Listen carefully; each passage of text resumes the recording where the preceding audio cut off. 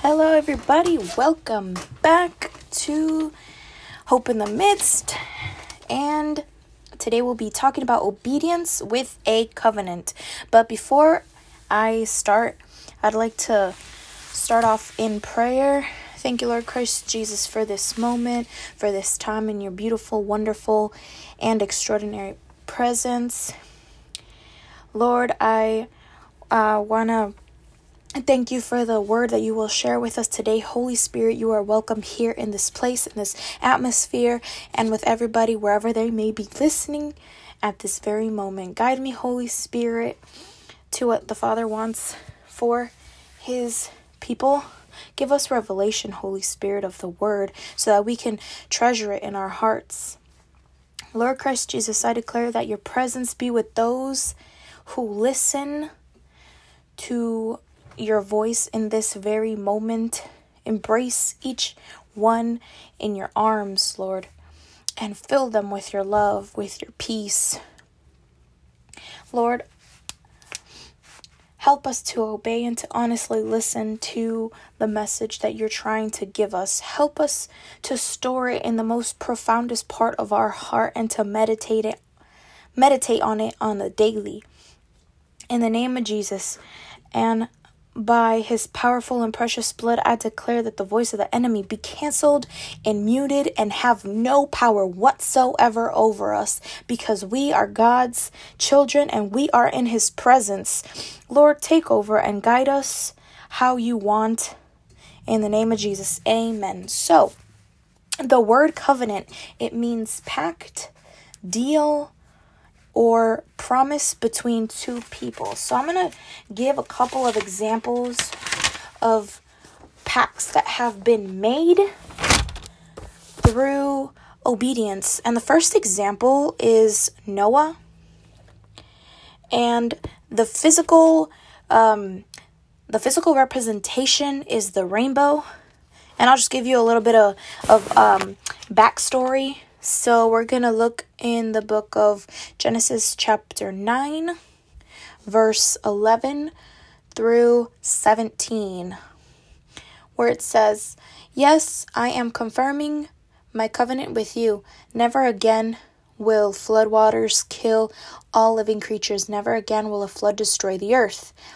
Then God said, "I am giving you a sign of my covenant with you and with all living creatures for all generations to come. I have placed my rainbow in the clouds. It is a sign of my covenant with you and with all the earth. When I send clouds over the earth, the rainbow will appear in the clouds, and I will remember my covenant with you and with all living creatures. Never again will the flood waters destroy all life. When I see the rainbow in the clouds, I will remember the eternal covenant between God and every living creature on earth." Then God said to Noah, "Yes, the rainbow is the sign of the covenant I am confirming with all the creatures on earth." So you see how many times it reiterates the general idea of God saying he won't destroy the earth and everything, every living creature. It says it, I forgot to write it down how many times it said it, but it kept on repeating it throughout the whole entire 11 through 17. So God's making the pact with Noah, since he was the only one obedient in those times. It says twice that I am confirming the covenant to never flood the earth and kill all living creatures. So the sign, the physical sign that can be seen as a reminder to both God and Noah was the physical rainbow and its beauty.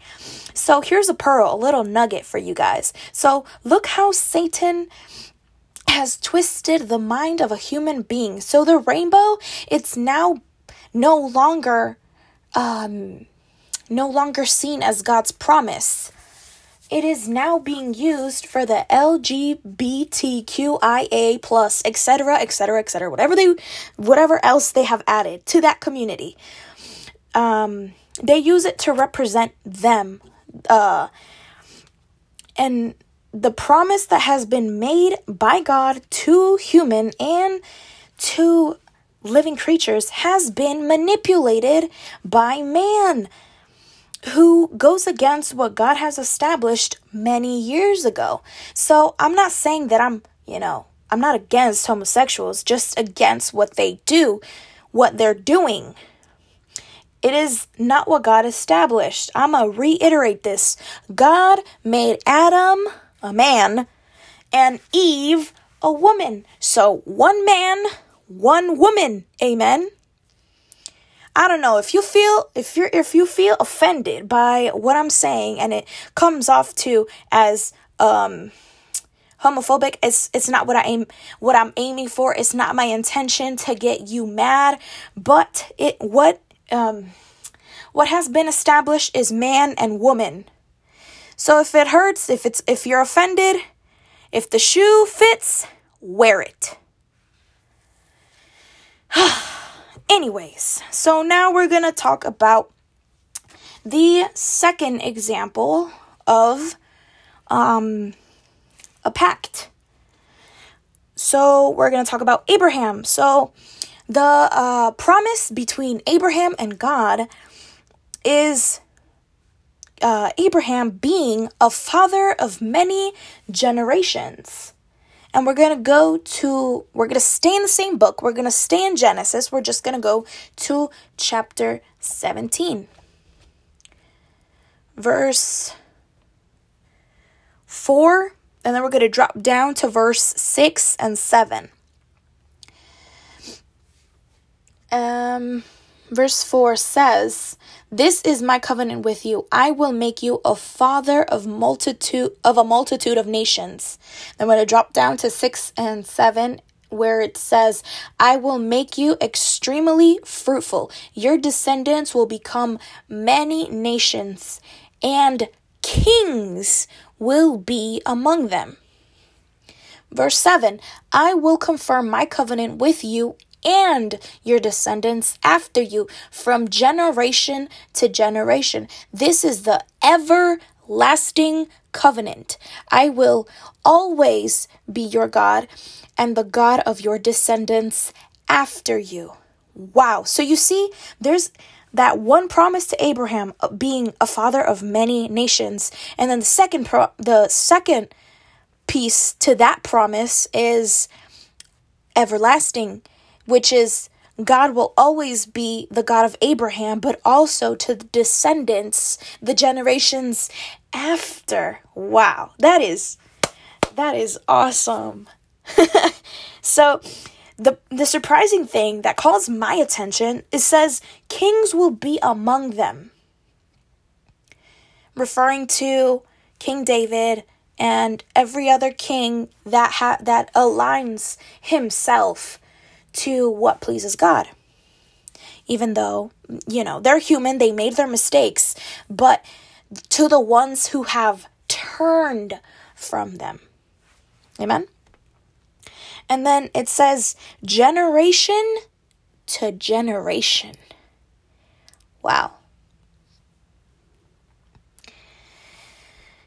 So another thing that I see as something very important that you guys, highlight it, underline, is the second part of verse 7, where it says, "I will always be your God and the God of your descendants after you." Amen? Wow. So the physical sign of the pact with God and Abraham is the circumcision, that extra skin of the genital area of a man. So we're gonna go down to verse 9 through 14, because it's part of the covenant. It's actually the mark, so something physical. So verse 9 says, "Then God said to Abraham, your responsibility is to obey the terms." See, circle the word, underline the word, highlight the word. I don't know what you're going to do, but circle the phrase, or underline the phrase, obey the terms of the covenant. So you see, there's this promise, it's Abraham has to put his part in order for, the rest to come into play. So now I'm going to continue on reading. It says, you and all your descendants have this continual responsibility. Underline the phrase, this continual responsibility, and then go back to where it says, you and all your descendants. Wow. So not just Abraham, it's everybody that's with him. Verse 10, this is the covenant that you and your descendants must keep. Each male among you must be circumcised. Must be. Underline it. Must be. Verse 11, you must cut off the flesh of your foreskin as a sign of a covenant between me and you from generation to generation. It's not from one person to another. It's one generation to another. So every male child must be circumcised on the 8th day after his birth. This applies not only to the members of your family. I'm going to stop right there. It says this applies not only to the members of your family. Wow. Ouch. So who else does this, this promise involve? So we're going to read the second half where it says, but also the servants born in your household and the foreign born servants whom you have purchased. Ouch. Wow. So the servants, his kids, and then the kids of his foreign servants. And now we're going to read verse 13 where it says, all must be circumcised. Your bodies will bear the mark of my everlasting covenant. Now we're going to read verse 14. Any male who fails to be circumcised will be cut off from the covenant family for breaking the covenant. Wow. So if any of the servants or the servants' children or the foreign servants' children do not get circumcised, they will not be part of the promise. Ouch. They'll be cut off. Wow, that means being cut off of God's protection, and nobody wants that.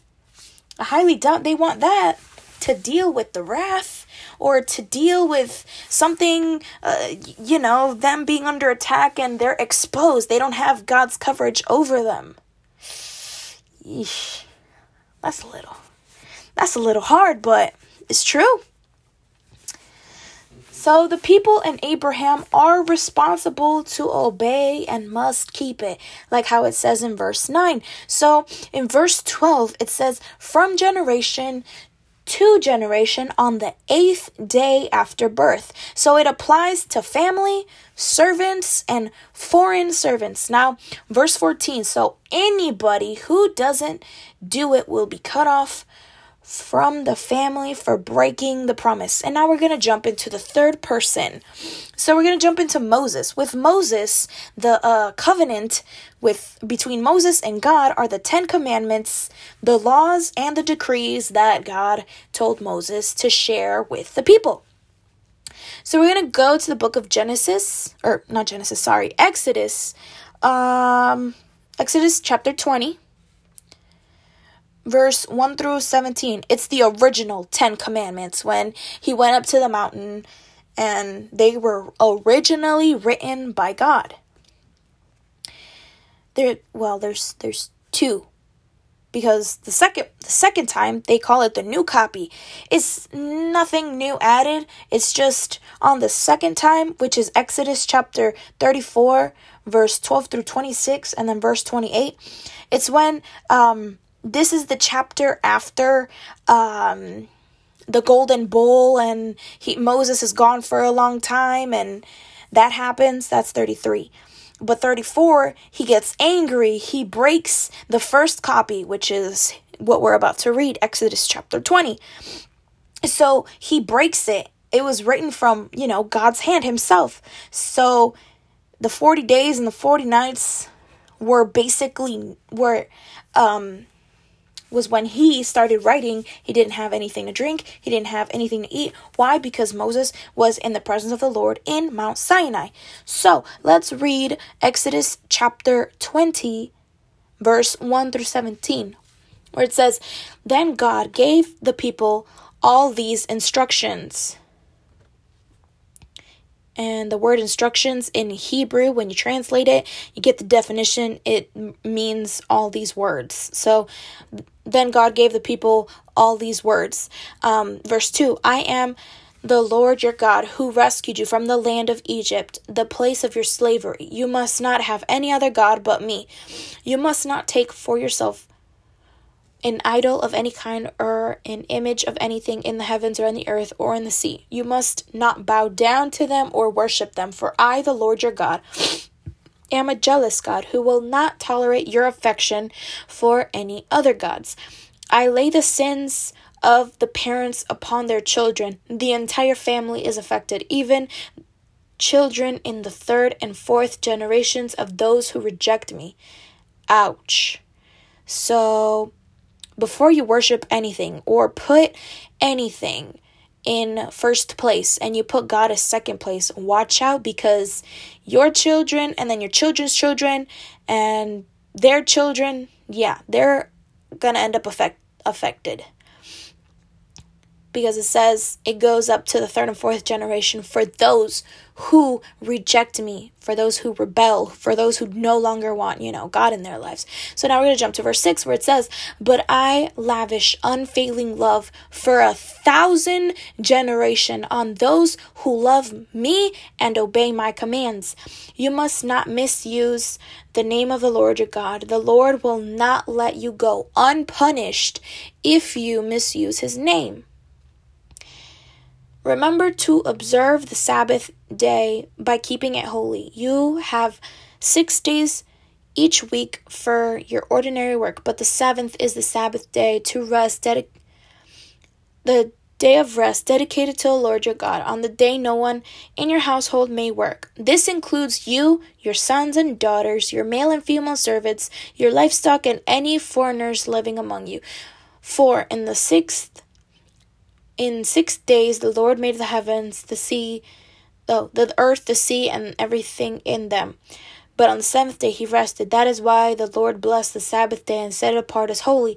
Honor your father and your mother, then you will live a long, full life in the land the Lord your God is giving you."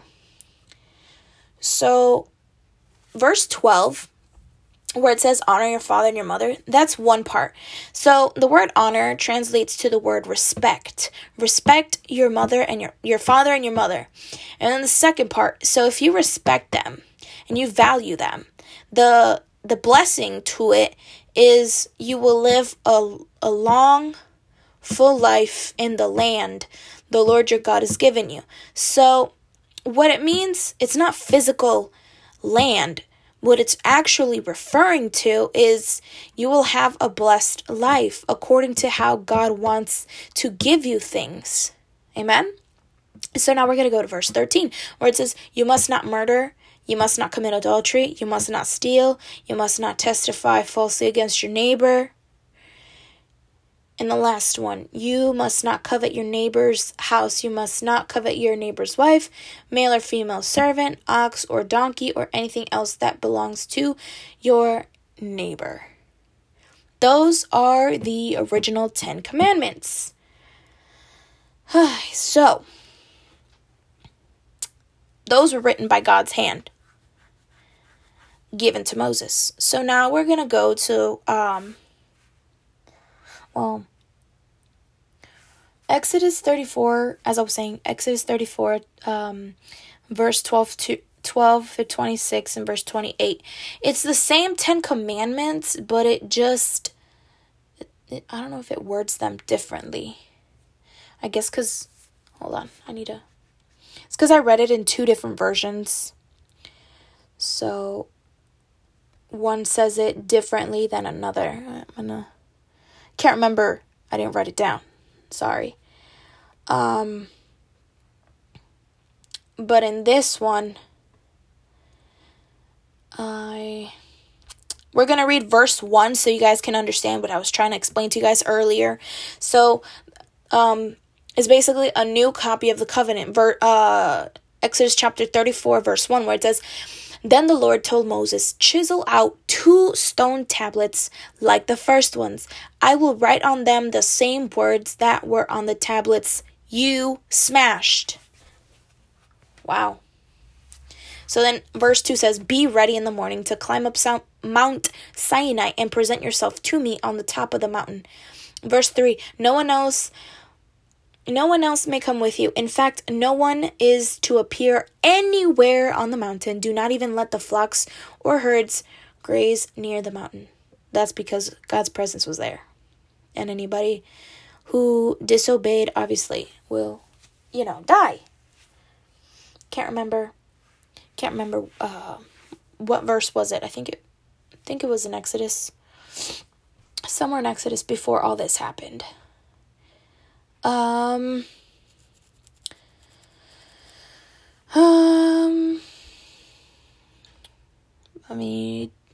just trying to find it. Here it is. Okay. Verse 12. "Be very careful never to make a treaty with the people who live in the land where you're going. If you do, you will follow their evil ways and be trapped. Instead, you must break down their pagan altars, smash their sacred pillars, and cut down their Asherah poles. You must not worship no other gods, for the Lord, whose very name is jealous, is a God who is jealous about his relationship with you." When it says God is jealous with his relationship with you, it means he wants to be your number one, your plan A, and your only plan. You should always run to him and seek for his presence. He doesn't want you to leave. I hope that doesn't sound possessive, but he's basically our father. He made us. He wants for us to always seek him. You know how we always look for our parents when we want to, when we need advice, or when we want to feel, safe here on earth. But, God's the only one who makes us feel safe. Anyways, jump to verse 15. So it says, "You must not make a treaty of any kind with the people living on the land. They lust after their gods, offering sacrifices to them. They will invite you to join them in their sacrificial meals, and you will go with them. Then you will accept their daughters who sacrifice to other gods as wives for your sons, and they will seduce your sons to commit adultery against me by worshiping other gods. You must not make any gods of molten metal for yourselves. You must celebrate the festival of unleavened bread for 7 days. The bread you eat must be made without yeast, just as I command to celebrate this festival annually at the appointed time in early spring in the month of Abib." Abib is the month of the ancient Hebrew lunar calendar. It usually refers to the months of March, but within March, April, late March, early April, or mid to late March, actually, early April. For that is the anniversary of your departure from Egypt. So the firstborn of every male belongs to me, including the firstborn males of your herds of cattle and your flocks of sheep and goats. A firstborn donkey may be bought back from the Lord by presenting a lamb or young goat in its place. But if you don't buy it back, you must break its neck. Oh, poor animal. However, you must buy back every firstborn son. No one may appear before me without an offering. You may have 6 days each week for your ordinary work, but on the seventh day you must stop working. Even during the seasons of plowing and harvest, you must celebrate the festival of harvest. With the first crop of the wheat harvest, and celebrate the festival of final harvest at the end of the harvest season. 3 times each year, every man in Israel must appear before the sovereign, the Lord, the God of Israel. I will drive out the other nations ahead of you and expand your territory, so no one will covet and conquer your land while you appear before the Lord your God 3 times each year. You must not offer the blood of my sacrificial offerings together with any baked goods containing yeast, and none of the meat of the Passover sacrifice must be kept over until the next morning. As you harvest your crops, bring the very best of the first harvest to the house of the Lord your God. You must not cook a young goat in its mother's milk. Then the Lord said to Moses, write all these instructions, for they represent, underline, highlight, circle the phrase, for they represent the terms of the covenant I am making with you and with Israel. That was verse 27. So, verse 28. Moses remained on the mountain with the Lord 40 days and 40 nights. In all that time he had no bread. He ate no bread and drank no water. And the Lord wrote the terms of the covenant, also known as the 10 Commandments, on the stone tablets. As I was saying earlier, so he broke the first copy that God wrote, so he had to rewrite them down with the terms. Wow. So now the fourth person I will talk to you guys about is the pact of David and God. There's 2 parts to the one with David, because one is the covenant being made, and then the second half is the covenant coming to pass. In other words, happen. We're going to go to 2 Samuel. 2 Samuel chapter 7, verse 11. The second part of verse 11, where it says, furthermore, furthermore, the Lord declares that he will make a house for you, a dynasty of kings. And we're going to read it up to verse 16. So furthermore, the Lord declares that he will make a house for you, a dynasty of kings. For when you die and are buried with your ancestors, I will raise up one of your descendants, your own offspring, and I will make his kingdom strong. He is the one who will build a house, a temple for my name. And I will secure his royal throne forever. I will be his father, and he will be my son. If he sins, I will correct and discipline him with the rod, like any father would do. But my favor will not be taken from him, as I took it from Saul, whom I removed from your sight. Your house and your kingdom will continue before me for all time, and your throne will be secure forever. Wow. So God will make a house for the descendants of David, keeping them as a dynasty of kings. Wow. That is a big promise. And that goes from generation to generation. So also giving the discipline that is needed. So God basically chose. So it says that he will choose one of the children of David. And it turned out being Solomon.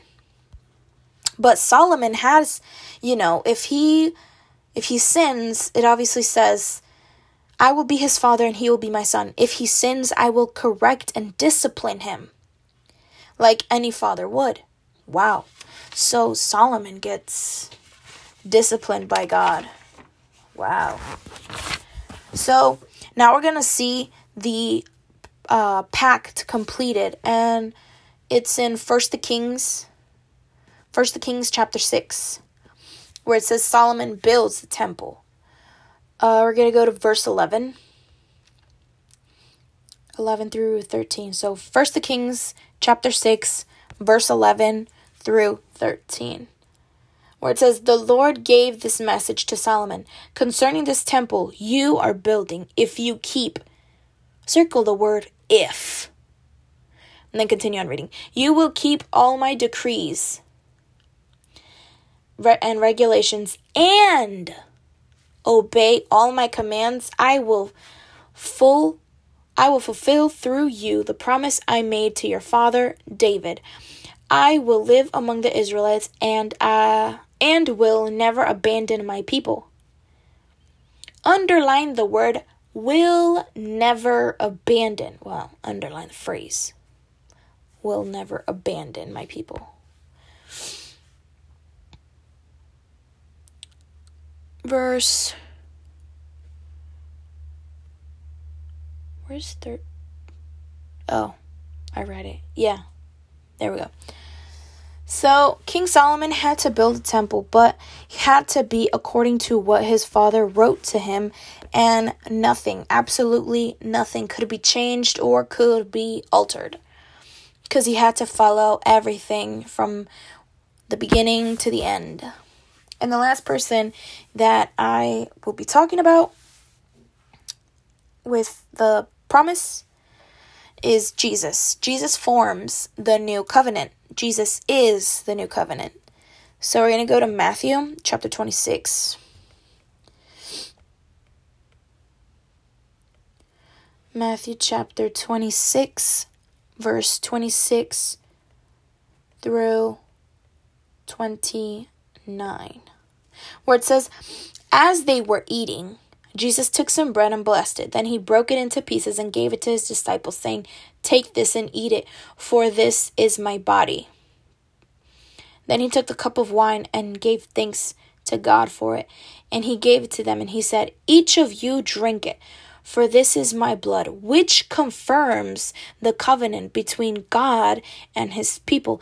It is poured out as a sacrifice to forgive the sins of many. Mark my words, I will not drink wine again until the day I drink it new with you in my Father's kingdom.'" So basically, this is a little bit about the Last Supper. Basically, the bread is the life of Jesus. They're both this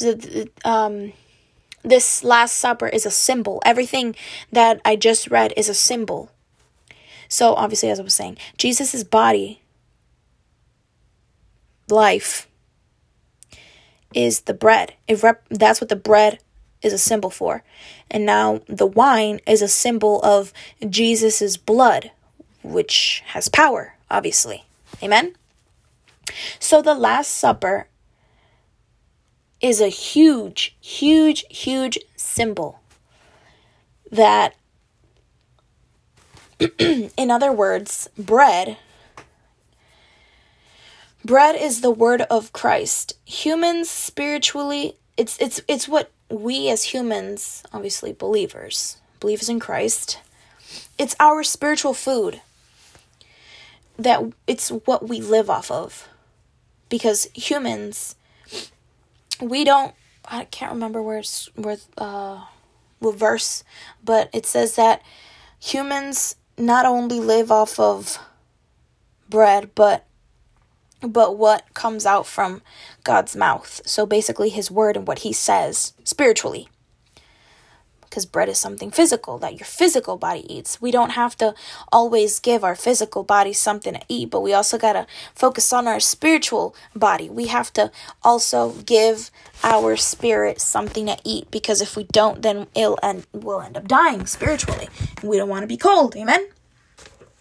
So wine, it's Jesus' blood that has been shed for us and is meant to clean us and to give us the power and authority over the enemy. Amen? Deuteronomy chapter 8, verse 3. Deuteronomy chapter 8, verse 3, where it says, yes, he humbled you by letting you go hungry, and then he fed you with manna, a food previously unknown to you and your ancestors. He did it to teach you that the people do not live by bread alone. Rather, we live by every word that comes from the mouth of the Lord. Amen? Wow. Every word that comes from the mouth of God is what we eat. It's what gives us that strength to keep on moving forward, that desire to keep on moving forward. So here's another little pearl. So Jesus came to restore us, but that doesn't mean that we have to be the same as before. It means to be different in the Lord and to bring us one step closer in the direction of God. Amen? Now, I want to go to the book. We're going to bounce back to the book of Genesis to chapter 28, verse 10 through 15. Talk a little bit about Jacob's dream at Bethel. And it says, meanwhile, Jacob left Beersheba and traveled toward Haran. At sundown, he arrived at a good place to set up camp and stop there for the night. Jacob found a stone to rest his head against and lay down to sleep. As he slept, he dreamt a stairway that reached from the earth up to heaven, and he saw the angels of God going up and down the stairway. At the top of the stairway stood the Lord, and he said, I am the Lord, the God of your grandfather Abraham, and the God of your father Isaac. The ground that you are laying on belongs to you. I am giving it to you and to your descendants. Your descendants will be as numerous as the dust of the earth. They will spread out in all directions, to the west and the east and the north and the south. And all the families of the earth will be blessed through you and your descendants. What's more, I am with you, and I will protect you wherever you go. One day I will bring you back to this land, and I will not leave you until I have finished giving you everything I have promised. Wow. So Jacob had a dream at a place to camp from his travel towards Haran. So at this place, he laid his head on a rock.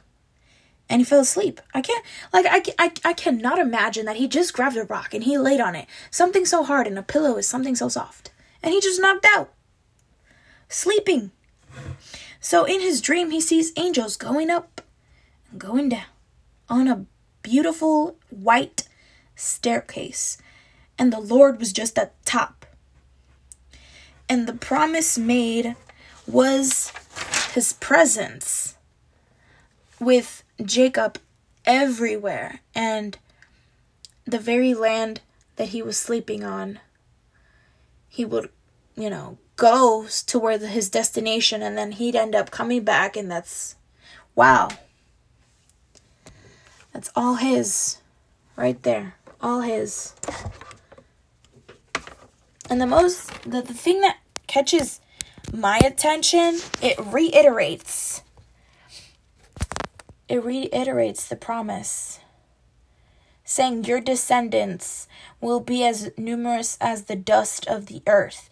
Basically, just it serves as a reminder where it says in the verse that we were beginning with, we're talking, not beginning, but like the second example of Abraham, second or third example being Abraham, and the promise that goes from generation to generation, which is, being father of numerous descendants.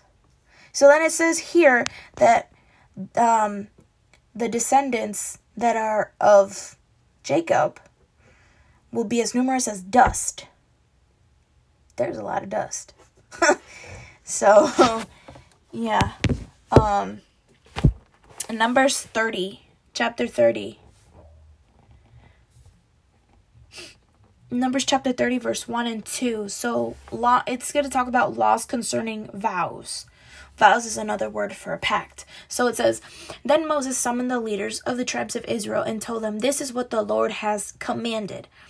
A man who makes a vow to the Lord or makes a pledge under oath must never underline, highlight, circle, whatever makes you comfortable.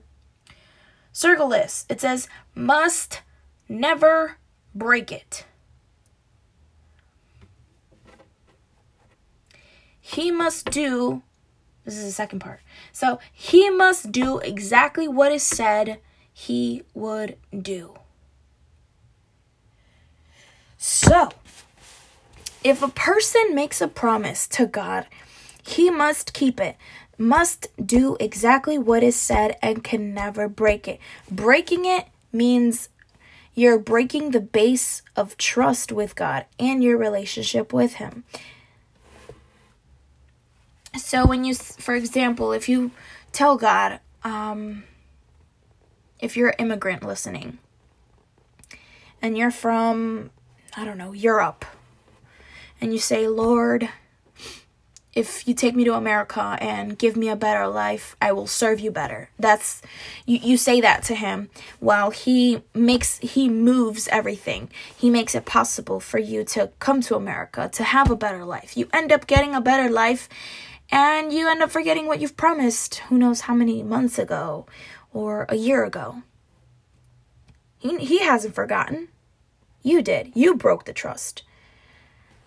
And then before you make another promise that you probably won't end up keeping, just stay silent, but also ask the Lord to reveal to you if you've made any promises that you haven't kept. And honestly, just ask Him, Lord, forgive me, I haven't kept my promises that I've made. Reveal to me what I have not completed with you. And, let's start afresh. Let's start anew. I don't know how he'll reply, but I hope he says yes. To clean that slate. Now we're going to go to Deuteronomy chapter 4, verse 31. Deuteronomy chapter 4, verse 31, where it says, For the Lord your God is a merciful God. He will not abandon you or destroy you or forget the solemn covenant He made with your ancestors. Wow. So basically this is the answer. God is merciful.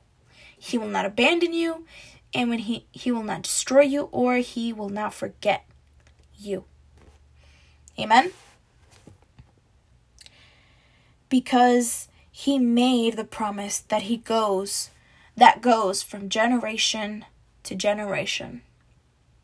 Now we're going to go to Deuteronomy chapter 5, verse 1, where it says, Moses called all the people of Israel together and said, Listen carefully, Israel. Hear the decrees and regulations I am giving you today, so that you may learn them and obey them. So Moses calls all the people to listen and to obey the regulations that have been established. So the word listening, it's used in a way that the people had to absorb and accept what God was trying to say. And then the second part says to learn. So basically, in other words, to understand the meaning and understand the consequences that will happen if you don't listen. / learn. And then the part of obey is putting to action what was established by God. So something very important is that all three are needed to grow with God. So listening, learning, obeying, all three are needed to grow with God. Why? Because you have to listen to what God has established, learn what He has established, and obey what has been established. So now here's a question. Which is easy to do? Which one of the three, listening, learning, and obeying, is the easiest for you? Now, the second question. Which of the three is the hardest?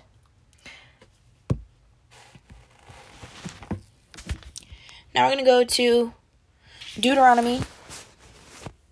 Deuteronomy chapter 6, verse 2 and 3, where it says, "And you and your children and your grandchildren must fear the Lord your God as long as you live, if you obey all his decrees and commands, you will enjoy a long life." Verse 3, "Listen closely, Israel, and be careful to obey. Then all will go well with you, and you will have many children in the land flowing milk and honey, just as the Lord, the God of your ancestors, promised you." Okay, so fear the Lord. Again, this phrase, as I've been telling you guys before in previous podcasts, the phrase fear the Lord doesn't mean to be scared of God. It means to have a deep respect for God and obey him. So the second part is to obey. And why? If you obey, the reward is you will enjoy a long life, spiritually speaking. Verse 3, be attentive to what is established, then God's presence will be with you.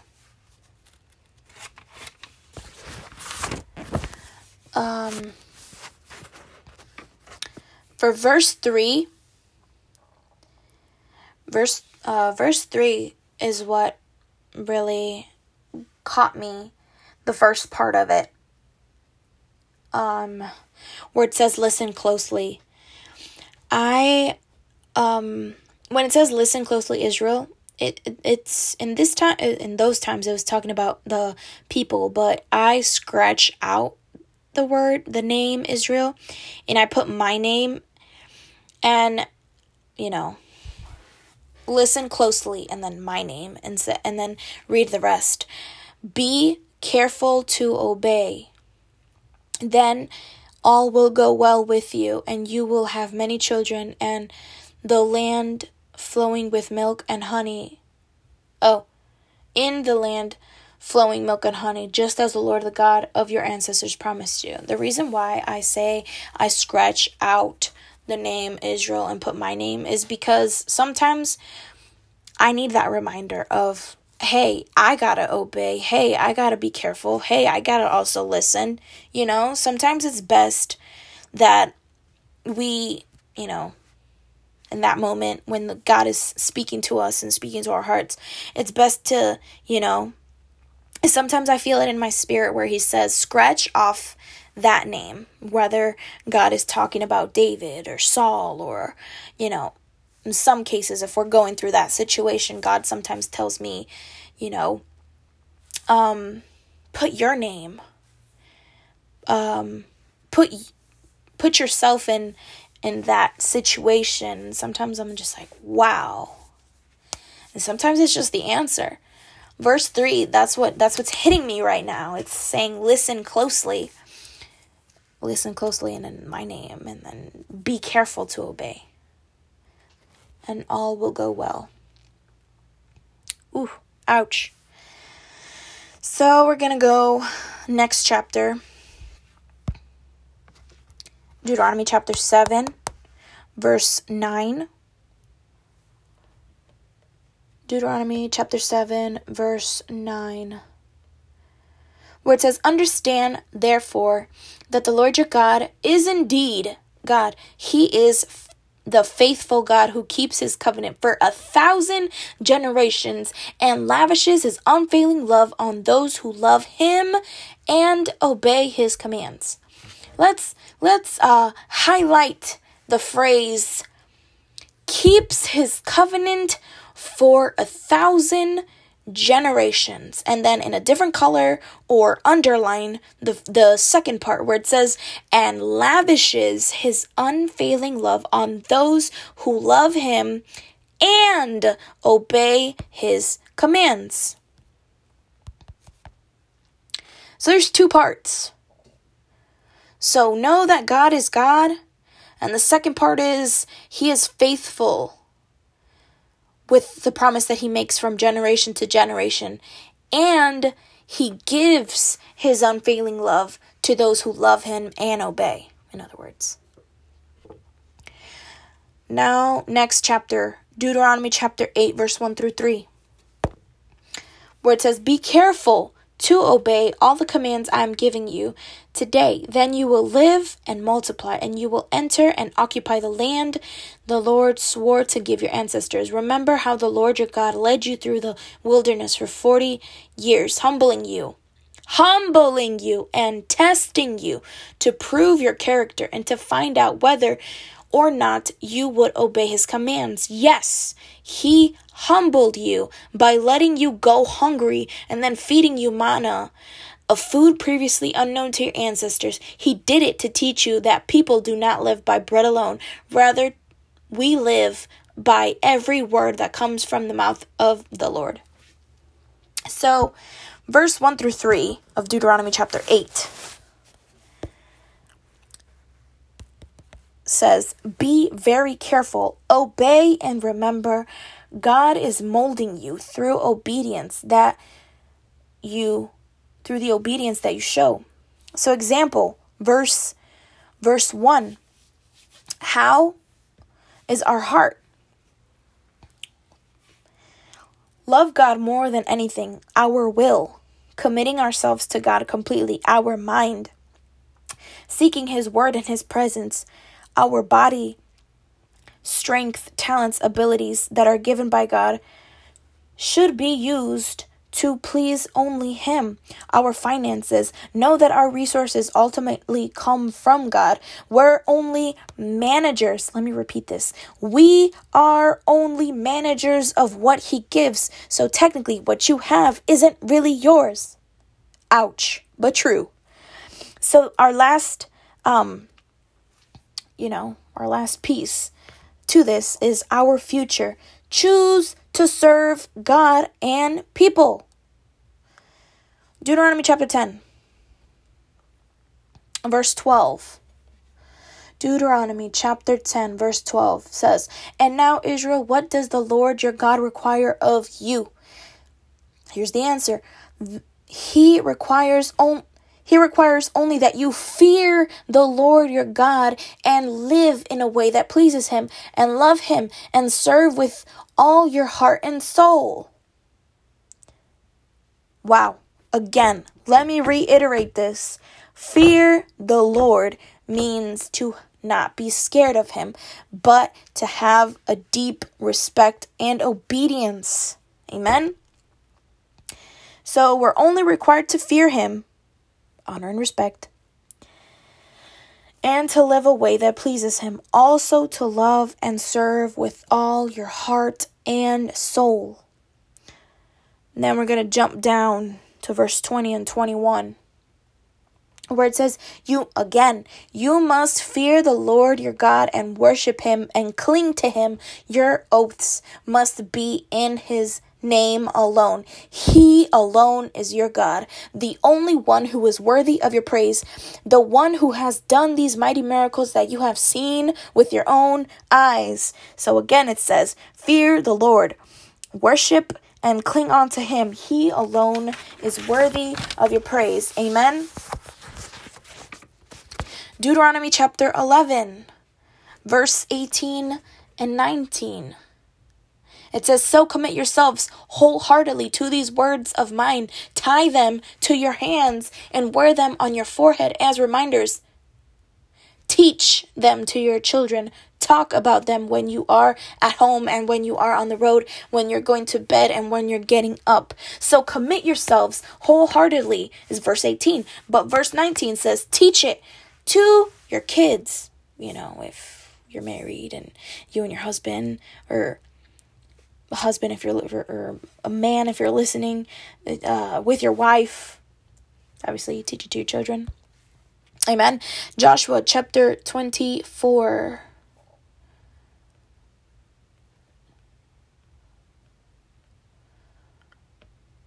Can't find it. Just had it. Joshua chapter 24, verse 25 through 28. It says, "So Joshua made a covenant with the people that day at Shechem, committing them to follow all the decrees and regulations of the Lord. Joshua recorded these things in the book of God's instructions. As a reminder of their agreement, he took a huge stone and rolled it beneath the terebinth tree beside the tabernacle of the Lord. Joshua said to all the people, 'This stone has heard everything the Lord said to us. It will be a witness to testify against you if you go back on your word to God.' Then Joshua sent all the people away to their own homelands."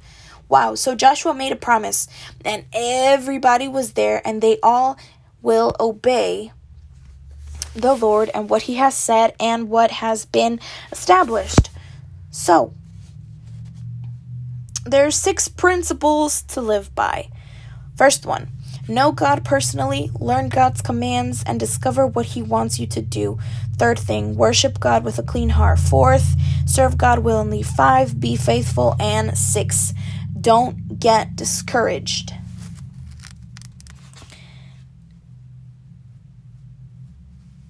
And this, hold on, I need to see where I have concluded these 6 principles. Oh, First the Chronicles. Because I wrote it real small. First the Chronicles chapter 28, verse 1 through 10. I'm not gonna read the whole thing, as a question of time, but basically, First Chronicles chapter 28, verse 1 through 10. You can read it on your own time due to a question of time. Read it on your own time. First Chronicles chapter 28, verse 1 through 10. Basically, I'm going to just paraphrase it. David was encouraging his son Solomon to obey all of God's commands. Also wanted him to take God seriously and to grow closer and closer in his relationship with God. That's why I said these 6 principles to live by, because they're basically, what David was telling Solomon to do. Also, I'm gonna have Nehemiah chapter 10, verse 28 through 39. Also, I'm not gonna read it due to question of time. Nehemiah chapter 10, verse 28 through 39, just going to paraphrase it, is basically the vows that were made by the Israelite people to God about following/obeying his laws, decrees, commands, and regulations. With this, they promised other things. An important thing to see is verse 39, where it says, "We promise together not to neglect the temple of our God." Wow. So, does that mean that they neglected the temple of God? Just a question. Now, Ezra chapter 10, verse 1 through 3. Not going to read it due to question of time, but you guys can read it on your own. Ezra chapter 10, verse 1 through 3. Where it basically talks about the Israelites being forced to divorce their pagan wives and send away the children. This was necessary to preserve God's people, and the Israelites, they only had 2 painful options. 1, continue with the sin and risk God's wrath on them, or 2, divorce the wife and send away the children. So I'm not saying that, divorce is the answer, but what I'm trying to say is God hates marriages that end up in divorce. You can see that in Matthew chapter 19, verse 8 through 9. It's made very clear, very absolutely clear. So you also gotta see Ezra chapter 9, verse 1 through 15. It's basically a backstory of what is happening in Ezra chapter 10, verse 1 through 3. So see also verse 2, 5, 12, and 15 of Ezra chapter 9, where it talks about intermarriage. It's not really about against race. It's about the spiritual aspect of a believer and a non-believer. They can't be together. Why? Because there is no unity. God is not the center of the relationship. There's always going to be division Amen? So that's why don't marry a person who is a non-believer. And the last verse that will be given is Jeremiah chapter 6, verse 10 and 11.